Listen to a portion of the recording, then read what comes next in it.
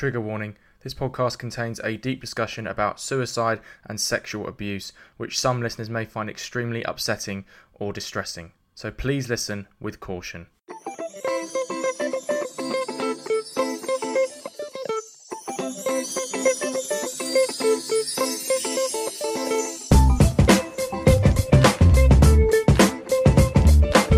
Guys, how are we all doing? Thanks for joining me for another episode of the Just Checking In podcast. This podcast, as always, is brought to you by Vent, a place where everyone, but especially men and boys, can open up about their mental health issues, break down stigmas, and start conversations. I'm your host, Freddie Cocker. Each pod, I check in with a very special guest. We have a natter and chat about all things mental health, as well as anything and everything else they are passionate about. If it helps that person with their mental health, we discuss it. My special guest for this week's episode is an American academic who's currently living and studying in London and researching a very stigmatised and taboo subject. Davelle Heath is a PhD candidate at Lancaster University, and his PhD aims to explore and understand the lived experiences of black American men that have been sexually assaulted by women via the made-to-penetrate tactic as an adult. In this episode, we discuss Davelle's journey into academia and the reasons that he wanted to explore this topic of male sexual abuse by female perpetrators. We outline the scale of the problem and the research and factors behind it, sexual racism black men face in wider society, and the stigma men face in reporting the abuse and recognising the abuse even happened to them at all. We also explore Davelle's upbringing and the sexual abuse he experienced at the hands of both female and male perpetrators in his childhood, adolescence and adulthood. Davelle's life could have ended up in a very different place after he also joined a gang as a teenager. We talk about how and why he joined it, how he ended up in prison for a period of time, a suicide attempt and subsequent hospitalisation, and how through reflection and self-improvement he has got to where he is today. So this is how my conversation with Davelle Heath went. Davelle Heath, welcome to the Just Checking In pod, bro. Thank you so much for coming on. When my good friend Will Costello pointed me towards the study you're doing at the moment, I just knew I had to get you on and share your story. So first off, how are you, man? I'm good, man. I'm good. Thank you very much. And thank you for having me on and even being interested in my research. I do appreciate it. No, for sure, man. It's my pleasure. There's a lot of really stigmatized issues we're going to discuss in your work and your own life, Davelle. So thank you again for sharing your story with me. Without further ado, let's start the show. Let's do it. I want to talk about your academic journey first, Davelle. So tell me how and why you got into academia. I understand it was a particular professor who encouraged you. Is that right? Yes. So I went off to college and originally I was exercise science. And then I took a communications class. And we each had to teach a chapter. So I taught the chapter and then my professor was like, "Hey, Davelle, I would like to speak to you after class." So after class, I'm like, "Oh man, hopefully she don't realize I plagiarized or something like that." But she was like, "You taught this very well and you speak very well in front of people. Have you ever thought about being a professor?" And I was like, I really haven't. And when she told me that, literally the next day I went to go change my major to communication and now I'm getting my PhD. So amazing. Yeah, that's how my journey started. And then so far, before we go into the topics that you discuss in the study that you're working on, what challenges have you encountered on this journey? Just being young and being in school, that can weigh on your psyche because the older you get, the more you get in your 20s, your friends are working, right? So now you're kind of like you're itching to be finished. So that's one challenge. And another challenge is, the bureaucracy of it, being a man, being a black man, being younger. All of these things play a role in your progression and how people see you within academia. The reason I came across you, Davelle, is a study that you're working on, which is around male sexual assault victim survivors by female perpetrators, specifically using this tactic called made to penetrate. So can you explain why you wanted to do this study, what that term is for the listeners who might think that sexual assault or sexual abuse is purely perpetrated by males? Okay, so I wanted to do that really to, one, debunk that theory, further debunk that theory or that stereotype that sexual violence is mainly done, by males. So that's one. Two is there was a national study done by the CDC that showed that made to penetrate was the main tactic in which women employed to use sexual violence against men, right? And research, I wanted to further understand this, like what is this made to penetrate? So essentially made to penetrate is when a woman compels a man, compels a man, or directly makes him physically penetrate her orally, vaginally, or anally, right? So that's either done by sexual coercion or by physical force. And I really wanted to look at that and try to understand how it manifests itself. I'm sure you've spoken to male sexual abuse survivors through doing this research, Davelle. So tell me about some of their stories, obviously without revealing identities. What did you find out? Did anything shock you? Did anything not shock you? It was shocking, and then it wasn't shocking as well, because I've been in this field for a little while now. So I start to understand certain things. But the shocking part was it was a lot of similarities. Like if you speak to women who have been sexually assaulted, you hear trends, right? You hear trends. And a lot of those same trends happen, to men, right? So one of the things that came up was drugs and alcohol. A lot of men, this happened to them when they are under the influence of alcohol. So, and it just kept coming up, kept coming up. And typically, when we think of sexual violence with alcohol, we think of men doing it to women, right? But the most common way was while men was under the influence of alcohol. So that one was kind of surprising. And then also, most men who have been sexually assaulted, they are adolescents. It happened in their adolescence, so between 12 to 18, and it was by older women. So we speak a lot about this happening to young men, but we're not talking about the perpetrators. Who are these women that are doing this? Why aren't we speaking about that as well? So that's another thing that the survivors was wondering. Like, hey, this happened to me, but we're not speaking about the perpetrators. So for them to be that kind of conscious, that was also surprising. This is one of the most stigmatized issues in men when it comes to the mental health conversation, as you're probably well aware, Davelle.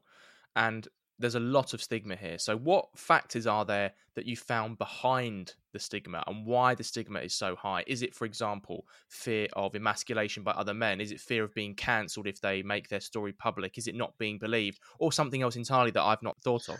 Literally, it's everything. The role of a man has been stagnant since the beginning of the time, right? So as we embrace other genders, the man is supposed to stay the same, right? Supposed to be the provider, supposed to be this certain type of being. So almost every stereotype you can think of adds to it. You need to be a man. You need to hide your feelings. Don't speak about this. Although this happened to many men, you could be in a room full of 10 men. This has happened to at least 3 of them, right? But you can't speak about it. What else? Men can't be raped. They can't be physically forced. What else? The emasculation, like literally every stereotype that makes a man, quote unquote, not a man, is used or employed. Essentially, prevent survivors from coming forward. In your work and speaking to these survivors, you told me that blackmail is a tactic that's often been used by female perpetrators on these male victim survivors. What do they blackmail them with? What is threatened if they don't do what they want? So blackmail in this instance, typically it is two things. So and this is the least common, which is basically, hey, I'm going to say that you sexually assaulted me, or I need money, or something like that. So that type of blackmail, but that is not really really common, but it's not rare. So the main type of blackmail, it happens in relationships, and the blackmail is really sexual coercion. So basically, like, hey, threats of ending the relationship, threats of stepping outside of the relationship, threats of messing with somebody's friend. So in order for you to preserve the relationship, you feel compelled to have sex, right? You feel compelled to do any sexual favors that she will want you to do. And that's where the blackmail comes in. Like, either you do this or I'm stepping outside of the relationship. We're going to discuss your own experiences of this issue in depth later in the pod, Davelle. But as a survivor yourself, did you see yourself in some of the men you spoke to? Oh, yes, yes, definitely. You try not to, because they look at you as the expert and you're the researcher. So you try not to, but you definitely see yourself, like with some of the stories that they say, how they tell the stories. When they tell stories of grooming, right? You just like, oh, this has happened, to me as well. But as a researcher, as an academic, you have to step outside and be as objective as possible. You spoke about a disconnect between the mental health trauma that these men had experienced and the abuse they had gone through. And on average, for a lot of male sexual abuse survivors, the disclosure time is about 20 years, and sometimes it can flip between around lower than that or higher than that. Why do you think it takes so much time to make that connection and become open about it, or just disclose it to one person? Is it suppression? Is it something else entirely? No, it's definitely one, suppression, and two, not being able to recognize what happened. So a lot of men, they experience these things, they don't know that it has happened, so they can't rationalize it, right? They just know how it makes them feel. Now there are some guys who clearly can tell you what happened, but they won't say, hey, this was rape or sexual assault. A lot of the times when men were, raped or sexually assaulted, they just say, oh, it was sex, because it matches up with the stereotype where, I had sex. I had sex with a woman, so it must be sex. I had a sexual encounter with a woman, so it must be sex. So although you're 12 and she may be 22, and now you have anxiety, now you have depression, it really weighs on your psyche. Well, I just had sex. I had a bad sexual experience. Was it a bad sexual experience, or were you sexually assaulted, right? So it's not knowing. It's us as a society not speaking about it. So that's why a lot of men can't really, it doesn't really register to them. And when it does register, they suppress it. And then finally, probably one day, something triggers it. They may go to therapy, or they may speak to a friend, and they come to the conclusion that this actually has happened to them. Like you said, Davelle, your study isn't just looking at men in general, but Black American men in particular. And sexual racism and stereotyping is one thing you wanted to talk about. So, for the listeners who don't know what that term is, what is sexual racism, and how do Black men experience it in society, and what is the effect it has on their mental health? Okay, great. So, sexual racism is essentially, there are different forms of racism, right?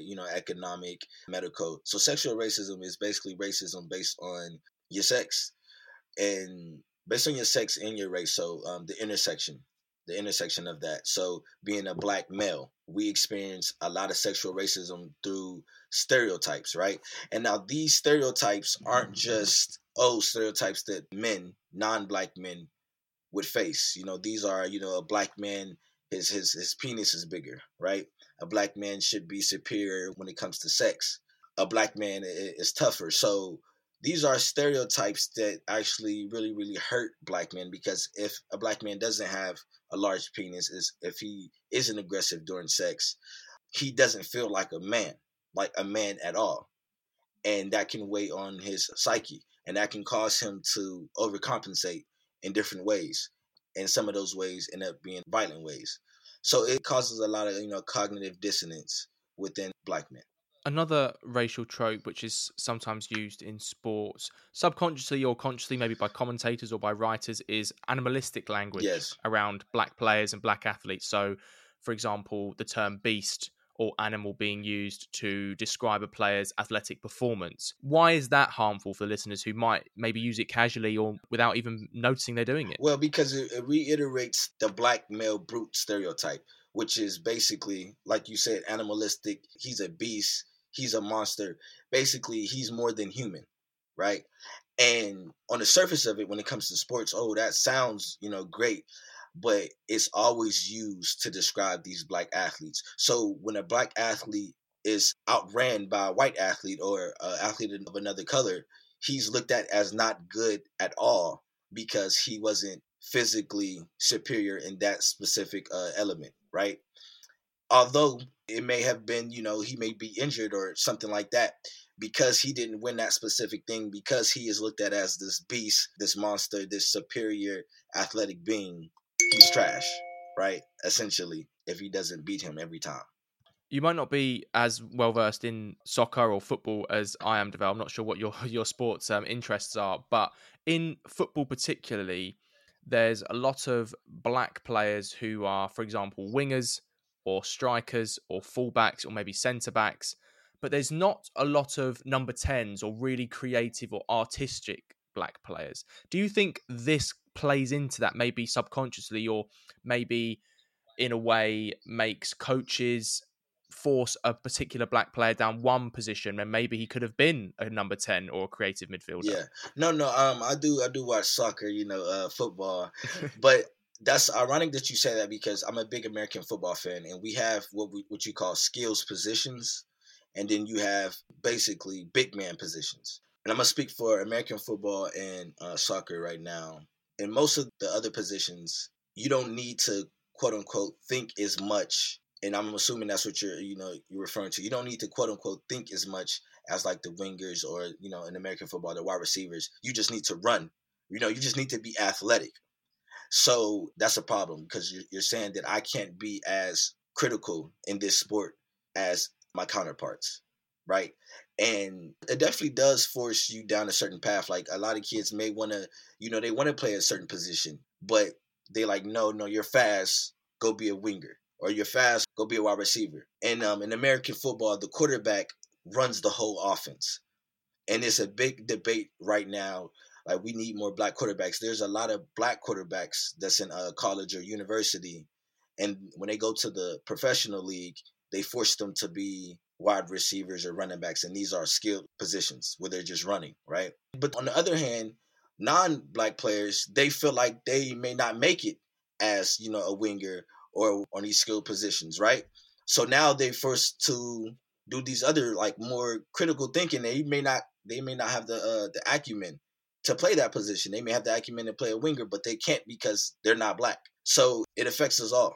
It's a vicious cycle, isn't it? It is. Yeah. Let's reflect on your academic journey now, Davelle. What has it taught you about yourself so far, and what has the study taught you about yourself as well?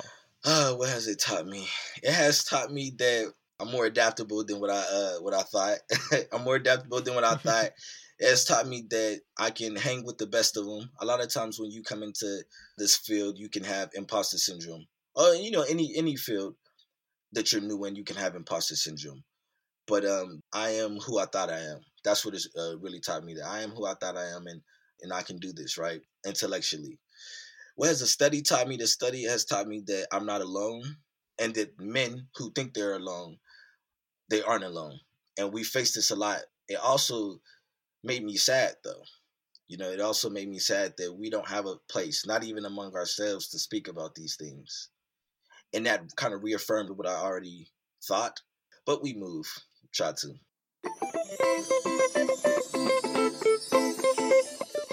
We've talked about Davelle, the academic. Let's talk about your own journey now, Davelle, and go a bit deeper. So I ask all my special guests this question first. Walk me through early life in the US, teenage years, and looking back, were there any early mental health experiences you can pinpoint? Who's the Davelle we meet here? Well, growing up, I grew up in Youngstown, Ohio, which is Northeast Ohio, USA. I don't know if a lot of people would know where that's at. Cleveland, Ohio. So where I grew up is a very impoverished area, a dangerous area. I want to say a regular inner city within the States, but essentially a regular inner city within the States. And then I moved around quite a bit after the age of 12. But in the summers, I lived with my mom. So I will always go back to this environment. Growing up, I didn't like my childhood. I tell my parents this all the time. I didn't like my childhood. I wasn't able to express myself. And because I wasn't able to express myself and I really wasn't listened to a lot or shut down, I became a narcissist, right? So I would create these narratives in my head that made me the main character a lot of the times in order to cope. And I didn't realize this till years later. And I'll tell you why.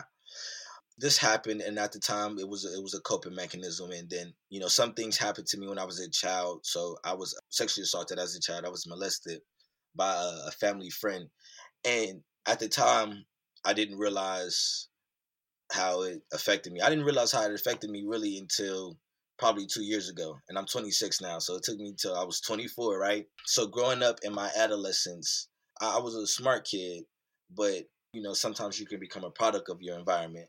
So I was doing the things that teen boys do, getting into trouble. Then I start trying to get quick money, and then I end up getting locked up. So I was locked up for a little bit when I was at age 17. I got out, and then I went off to college.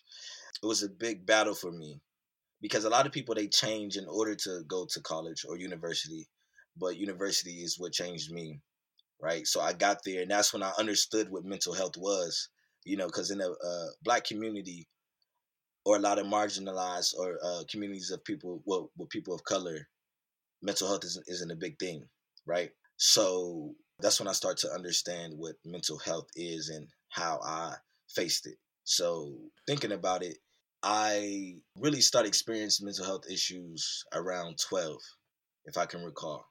Let's go back to the abuse if we can, because it happened by a male perpetrator. Yeah. So, given the person was in your family circle and wasn't a stranger, were you more afraid you wouldn't be believed if you did speak up? And what were the mental scars it left you with? For example, masculinity or the way you viewed yourself, or maybe even sexuality? Well, I was living with my mom at the time, and we didn't have a place to go. Like, we would have been homeless. And my dad wasn't in the picture at the moment because my mother was keeping us away from my dad for personal reasons, right? But I ended up being raised by my dad. When this was happening, when someone grooms a child, they look for certain elements, they look for certain things to play on. And one of the things was, hey, if you tell what happens, y'all gonna be out in the streets, right? So I was already being made fun of at school, and I always fought a lot at school, and I didn't want to have another reason for kids to try to make fun of me by being homeless. So that was one of the main things. Like, hey, I'll give you $1 or $5 because we was poor. So I give you $1 or $5 if you do this, or you tell anybody, then you're gonna be homeless. And as a kid who has to grow up fast, you have to think about your family, right? So if I shut my mouth, then my family, they really make you feel a certain type of way. My whole family situation was on me, and I'm like, what, 8 or something like this. So it made me feel like my whole family living situation was on me. And what would you do if, you're a child? You don't want your mom or your brothers and sisters to be out in the street. So you're going to do what you're going to do, right? How did it affect me? Once I got older, I think in a way it made me look at sexuality differently. When I encountered gay individuals, I always, for some reason, I had sympathy for them, more sympathy than, because years ago when, homophobia was still, homophobia is still a thing, right? But when I was younger, I feel like it was more. I was never that type of Mm. individual. And because when I was younger, I used to think I was gay because of the stuff that I was, forced to do. But I was attracted to women. I was attracted to girls, so I really couldn't understand. And I have no concept of sexuality when I'm younger, so I didn't know if bisexual was a thing. Like, all of these things you grapple with within yourself. But also, and there's been studies to prove this, individuals who were sexually assaulted when they were younger tend to be more promiscuous. So that was another thing. Like, my first encounter with a sexual activity wasn't out of love or lust. So I looked at sex as just another activity. So when I would get depressed or anxious or anything, all right, let me go have sex, right? And it can affect your relationships. You meet a girl and you don't understand why she puts so much weight on sex. And obviously, this is not every woman, but a lot of women you encounter, especially when you're younger, like, no, we need to be in a relationship. And I'm just like, listen, whatever. I'm going to go have sex with somebody. And that can be a problem because you put your sexual health comes into play, and you put your sexual health at risk. So yeah, it affects you. You said to me off air that abused people are more likely to be abused again, and unfortunately, this was the case with you, Davelle. Yeah. After you were abused by that male family friend, you were then abused by a female, Yeah. or multiple females, if I'm right in saying. What form of abuse did that take? And could you clarify if it was more than one person? Yes, it was more than one person actually, and yes, you're right. Abused people tend to be more likely to be abused again. And I'm not alone in this. And I found this out through my research that this has happened with men from multiple women. And the way that it typically would happen, I'd be intoxicated, alcohol, and then a woman would force herself on me, right? And this was really prevalent between 18 and 24. And this is a big age for young men. Well, I say between 17 and 24, right? Because you're coming into yourself, you're trying to, you have your testosterone is high, you're trying to have more sexual encounters, you're trying to figure out life. So during this time, yeah, I kept having these encounters with these women. Now that I think about it, we're like non-consensual sexual encounters or sexual assault encounters. And I'd be drunk and they would come on to me. It'd be sexual coercion. Like, say I don't want to have sex, I'm laying down. I turn around, the woman is masturbating on me. And I'm just like, okay. And at the time, I'm just like, well, it's just non-consensual sex, or it just made me feel weird. But then you start to get anxiety. A girl comes over late night at 11, or she wants to come over, and you don't want her to come over just in case y'all end up being in a sexual position, right? So it can be a lot on you.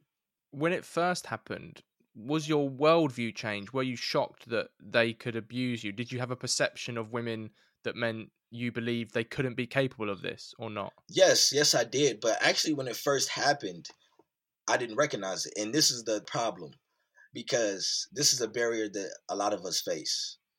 When these things happen in our head, we don't know that they happened. We just know how it made us feel.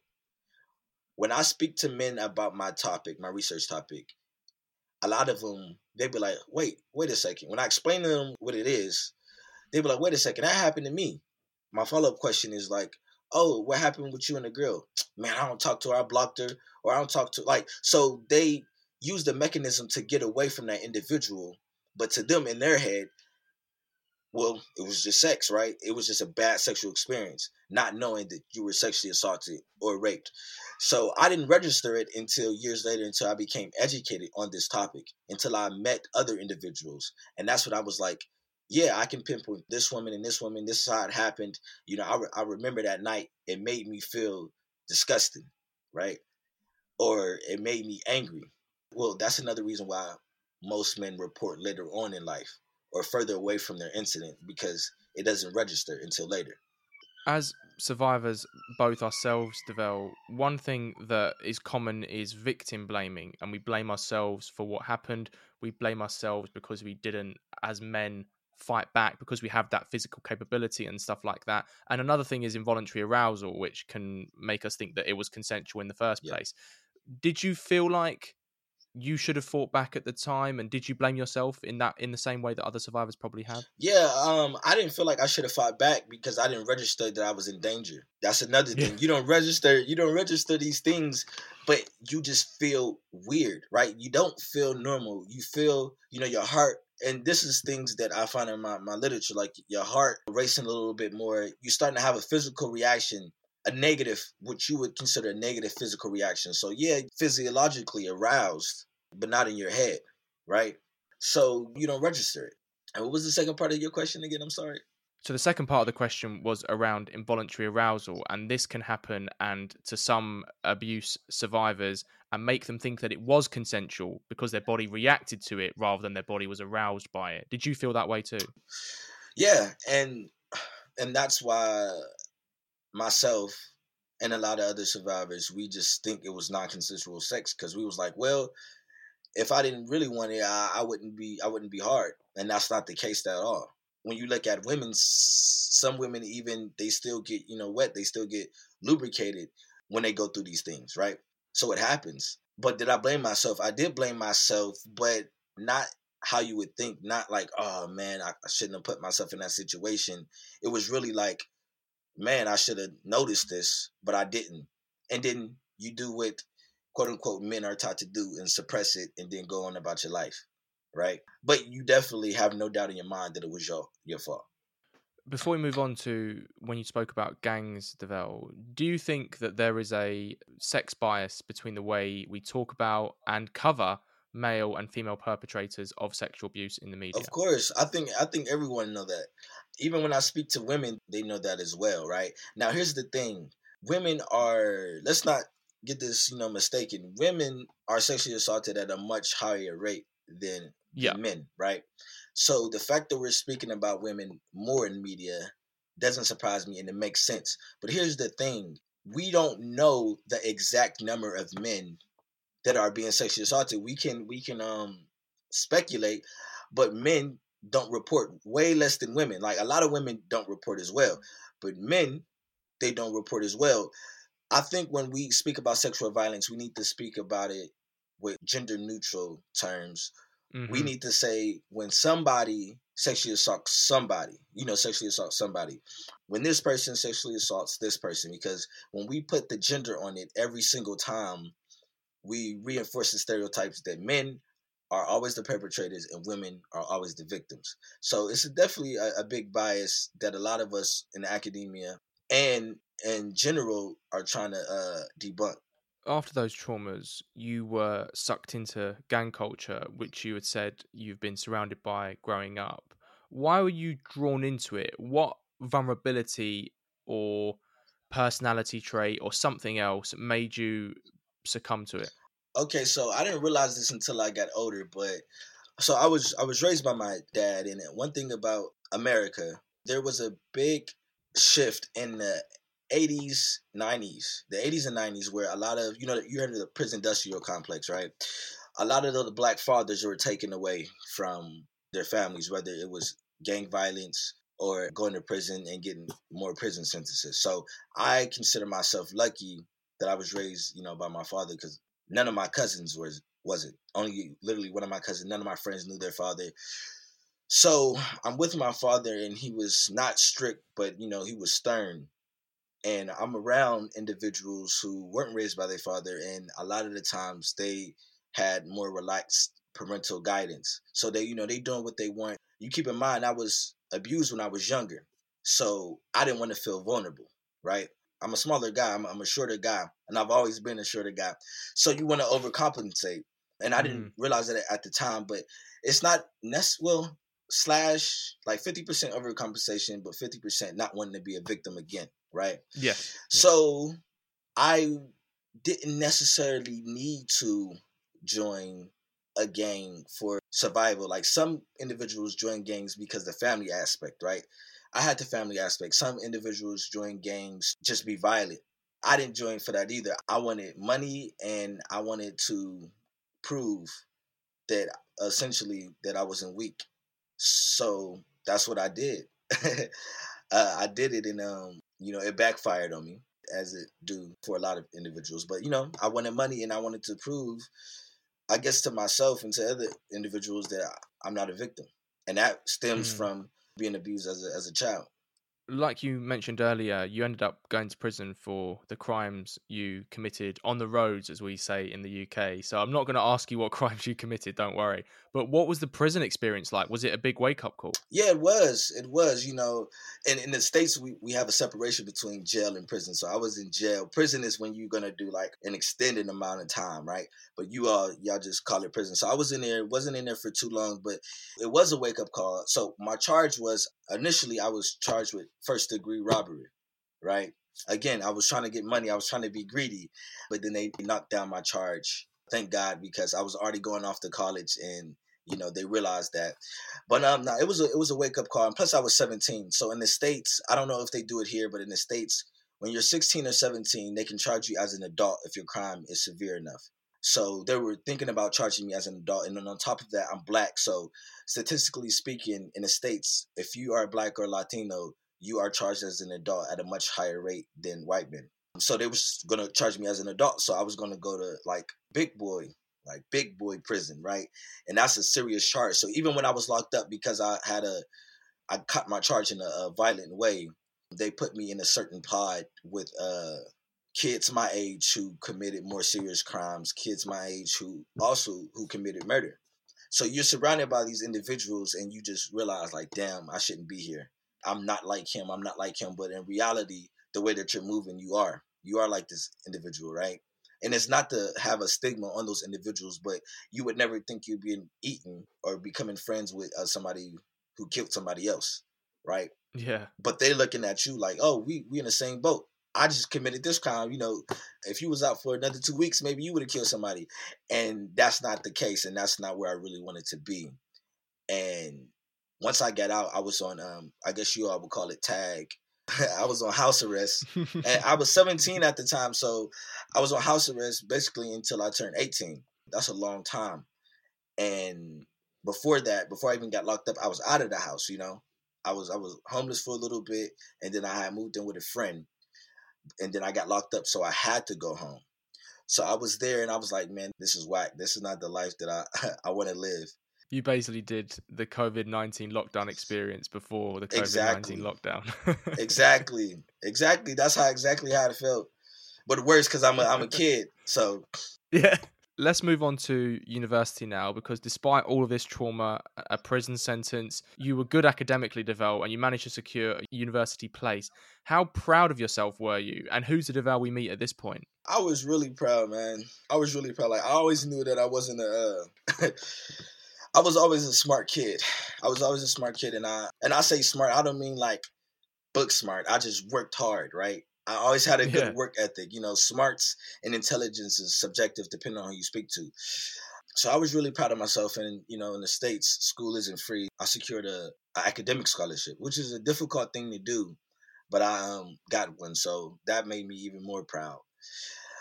So the Davelle that you meet today is a refined Davelle, somebody who pulls from his experiences, who pulls from his environment, but also is very culturally aware, culturally competent, and culturally experienced.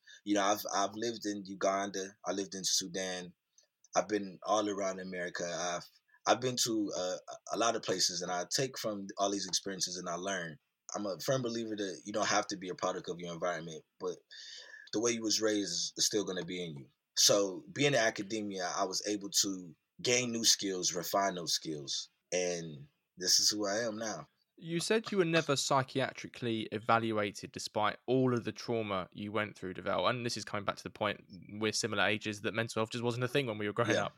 Looking back, do you think if you had been, the events which we've just discussed wouldn't have happened? Oh, definitely.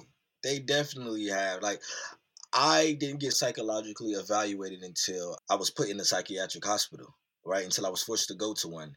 And then, and we could touch on this later if you want, but I was diagnosed with bipolar disorder. And when I was younger, once I found that out, I started to look back and I was like, wow, that makes sense. Because I was very like quick to anger. You try me, okay, we about to fight. And then I feel bad. Let's Yeah, go. Bowdy, yeah. bowdy. Yeah, Then I'm yeah, like, okay, let's yeah. fight. And or somebody would say something to me and I would escalate it, right? Like, man, why you got those shoes on? Just joking. And I'm like, what do you mean why I got the shoes on? You don't like my shoes? How about I take your shoes then? Since you think so it's just, you escalate these things. And once I found these out, I was able to see like, wow, this is why I was acting like that. So it definitely would have changed the trajectory of my life if I would have got evaluated when I was younger. Let's talk about that admittance into the psychiatric hospital, Davelle, because your mental health got to a point where you unfortunately tried to take your own life. So, can you tell me about the events leading up to it, and what was your mental health like at this point? Well, again, I guess at the time I was depressed. So what happened was, I just take you there that night. I went to the movies. This was the summer between my freshman year and my sophomore year in college. So I'm 19 years old. Keep in mind, none of my friends from high school, like one of my close friends, like went to college, right? None of my family went to college. My dad has a degree, but he got his later on. So I'm really like a first generation college student. I go to school, I'm on scholarship, I do well, right? And you know what it is? I was doing well in life and I have never experienced that before. I had never experienced a state of peace, really. Like, my dad raised us to survive, but he didn't teach us to live. And what I mean by that, like, to enjoy the fruits of our labor. So I didn't have anything to do. I didn't have any things to look for. And I still, going through my moods. And I'm just like, okay. So to take you to that night, I literally went to the movies. I remember the movie was Lucy. I don't know if you ever seen that movie. Basically, it was a movie about time. So I watched the movie. And at the end of the movie, I was like, well, I don't know what I was on, but I was like, time is, socially constructed. It really doesn't matter if I live or die. I don't know why. I was like, it really doesn't matter if I live or die. And it was raining that night, and literally I went to my apartment, I grabbed the sheet, I went to the park, and tried to hang myself. And when I woke up, the cops was there, so I had fell, right? I fell, the cops was there, they put me in the hospital, and I was like, oh, it was just a mood. I'm fine now. And it was like, nah, we're taking you to the place, which I absolutely hated. So Mm. that's how I got to that point, not understanding myself. When you came out of that psychiatric hospital, then who is the Davelle we meet here, and how did you get better? Because you said that medication is something which helped your mental Yeah. health. So why did it help you?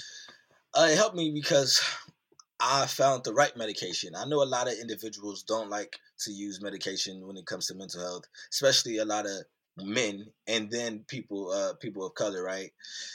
But I found the right medication. It took 3 times, but I stayed the course.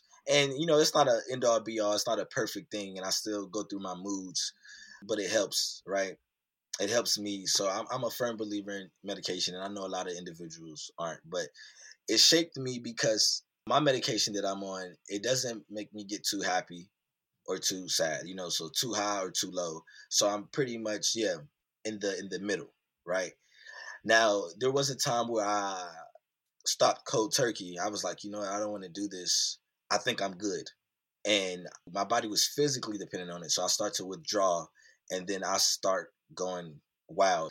My anxiety was high. I start to have those behaviors again of who are you talking to? Who are you looking at? I start having those behaviors again, and I realized that I wasn't ready. So I'm on medication now. And again, if you're thinking about doing medication, I would definitely say, look into it.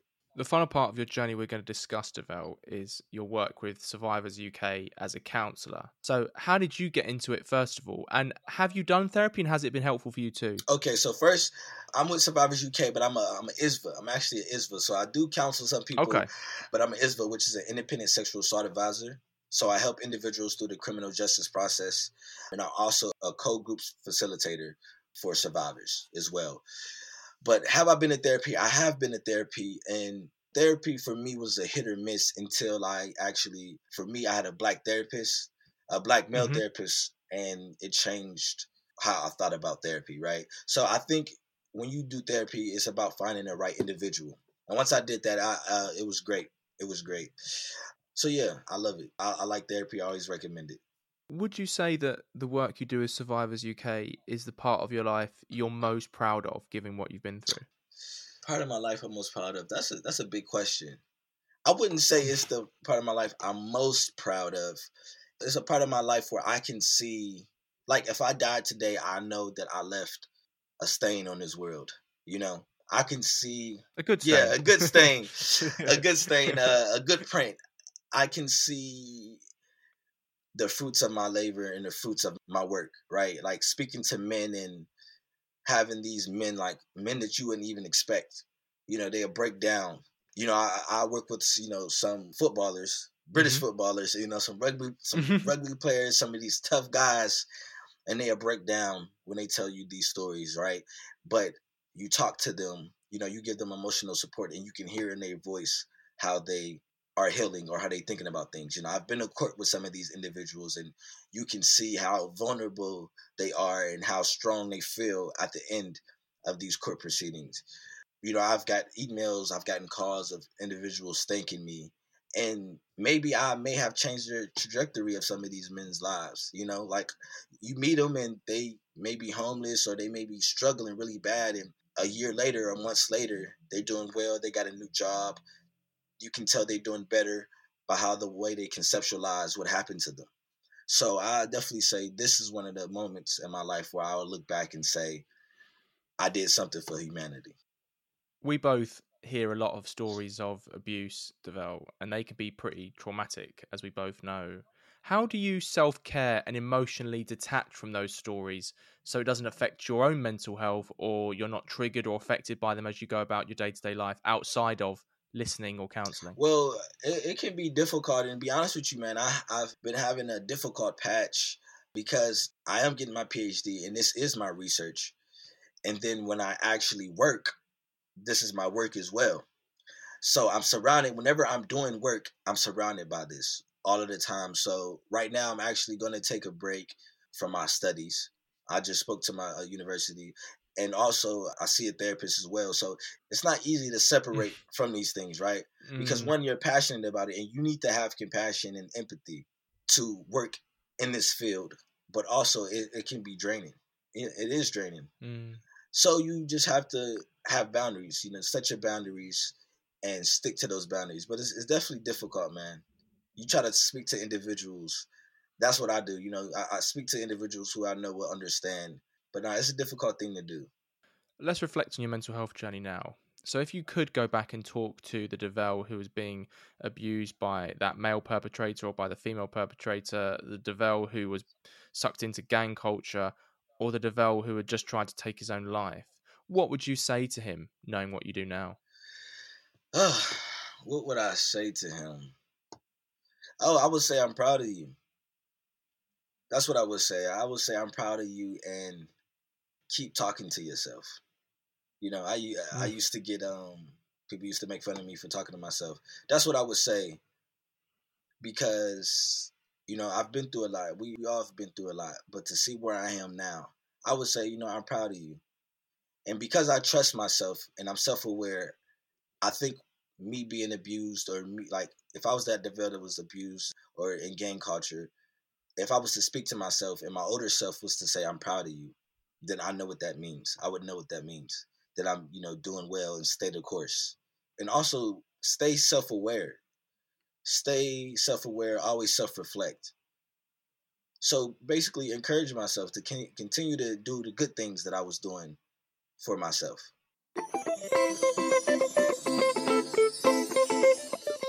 Our final topic of conversation, Davelle, and it's one I try and have with all of my special guests. It is a general natter and chat about mental health. So, firstly, how would you say your mental health is at the moment, bro? My mental health, it's okay. It's okay. It could be better. Like I said, I'm trying to balance my studies and my work right now. So it could be better, but I think deep down I'm joyful. Okay. Happiness comes and goes, but joy, in my opinion, is something that stays. Like, I'm grateful for where I'm at, and I say I have good problems. Right, they're problems, Mm. but I'm not struggling to eat, so that's good. So my mental health is okay. It can be better, and it will be better. I love that answer, man. I love that honesty. If you felt comfortable saying, what mental health issues or conditions do you live with, if any, and how do they affect you in your day to day life? Okay, so I have bipolar disorder, and I also have borderline personality disorder as well. But so how does it affect me in my day to day? I take my medication. As long as my medication does what it's supposed to do, I'm the Davelle that everybody knows. I'm, happy, funny. Their words, not mine. Energetic. I'm that Davelle, but sometimes my mood changes, right? I can go on a 2 week period where my mood will change rapidly. The color of my room will make me angry. A certain smell will make me depressed. A certain sight will make me anxious. So it can be a lot. I can be good for 3 weeks, and then another 2 weeks I'm depressed. And you know how a lot of individuals know how that goes. You're struggling to get up. You're struggling to take care of yourself, to eat. So yeah. A lot of my listeners, Devel, might be aware of bipolar in particular because of the education around it, the dichotomy between manic and depressive episodes. But borderline is something which is still really little understood. I read a whole book on it and I still don't really understand Yeah. it. Can you just explain how borderline affects you and how it interacts or informs the bipolar as well? Okay, so a lot of people, some years ago, before they knew exactly what bipolar was, they think it's your mood is changing rapidly throughout the day, right? Like 1 hour you like this, yeah. When it's really over a duration, of periods, so it'd be a week or Mm, 2 weeks, right? But the borderline personality disorder, for me, manifests itself in my moods changing rapidly throughout the day, right? So it kind of makes sense, because I guess you would have a different personality, but for 3 hours out the day, I would be like crazy hype, like, let's go here, let's go here. I'm ready, to the point to where it's annoying some people. Like, man, I don't know if this guy is gonna hit me. Like, he jumping off of walls, and then I may hear a song, and now I'm in a sad state. I'm sitting there. So what people used to think bipolar depression was, how it changes rapidly, that's how borderline personality manifests itself in me. Can you tell me about the first conversation you had with someone about your mental health, Devel? Who was it with? What impact did it have? And did it feel like a big moment or a big burden or weight had been lifted off your shoulders? Or did it feel like something quite normal and insignificant and easy to do? Well, it depends on What do you mean by conversation? Do you mean first productive conversation or first conversation in general? Because first conversation in general you would have when you was a kid about your mental health to a certain extent, like you're acting out right now, or why are you so angry? Get that together. Why are you acting emotional? Those are like really the first conversations that you have. The first productive conversation happened after I was hospitalized, right? So it came at me like, doctors speaking to me and all of that. And I'm just like, man, I'm not this person. I'm not this person. So if I had to pinpoint, it would be a conversation with one of my mentors at the time, an older guy. And he was just, Davelle, how are you doing? And he was a man. So I never had a healthy conversation in which I trusted, not even when I was in the hospital, right? But he was just calm. He said, yeah, man, I've dealt with that when I was younger. These things can happen. These things can happen. And I felt heard. I felt heard and I felt listened to by this man. And it was a significant thing. It was significant because an older man was speaking to me about this. He was vulnerable. He allowed me to be vulnerable without judgment. And he was describing things that I have felt and was feeling at the time. And I have never really experienced that in a, hey, you're going to be okay. There is something wrong with you, and it's okay to say that, right? You don't need to be this hyper masculine man or this macho man, right? You get strength from actually talking about it. And that was like one of the first times I ever heard that, right? You're strong when you conceptualize your feelings and discuss them and address them. So it was a good time. Despite all of the trauma you went through, Davelle, from an early age, what age did you become self-aware of your mental health for the first time and realize that the feelings you were having weren't physical and they were actually in your mind and a product of your mental health? I would have to say I probably was 20. I start having all these realizations after I was hospitalized. Now, I know a lot of men, they realize this later on in life. Some of them realize it once they're already in prison or once their relationship went down the drain. It's typically mid-20s, so I feel like I'm lucky that I got mine early-ish. So I was about 20. I was about 20 years old. What things do you find in life that trigger your mental health? So it could be things people say to you, it could be a sound, a sensation, a social environment, or have you not figured all of them out yet? I haven't figured all of them out, and that's been a big thing. Like even when I speak to therapists, that's a big thing, is to find the triggers. I know one trigger that I have is when I see somebody, like, so when I see, homeless or houseless individuals, because I can relate to them, right? When I see individuals who may have physical, outward disabilities, that's also a trigger for me because I know individuals like that that's close to me. I have family that's like that that's close to me. So I know that sends me into depression. Another trigger that I know that I have is when I'm having a debate, and I used to be on a debate team, so I can debate. But when I feel like I'm being ganged up on, I start to get anxiety and start to get hyper aware, and it can make me very, very angry when it probably really shouldn't. Now, it's just that my opinion is different from everybody else's at the point. So those are like 3 triggers that I know I have, but the other triggers I haven't figured out yet. But therapy will help. Conversely then, what tools and methods do you use in your own life to improve your mental health or help you feel better? Which ones have worked and maybe which ones that you've tried but haven't?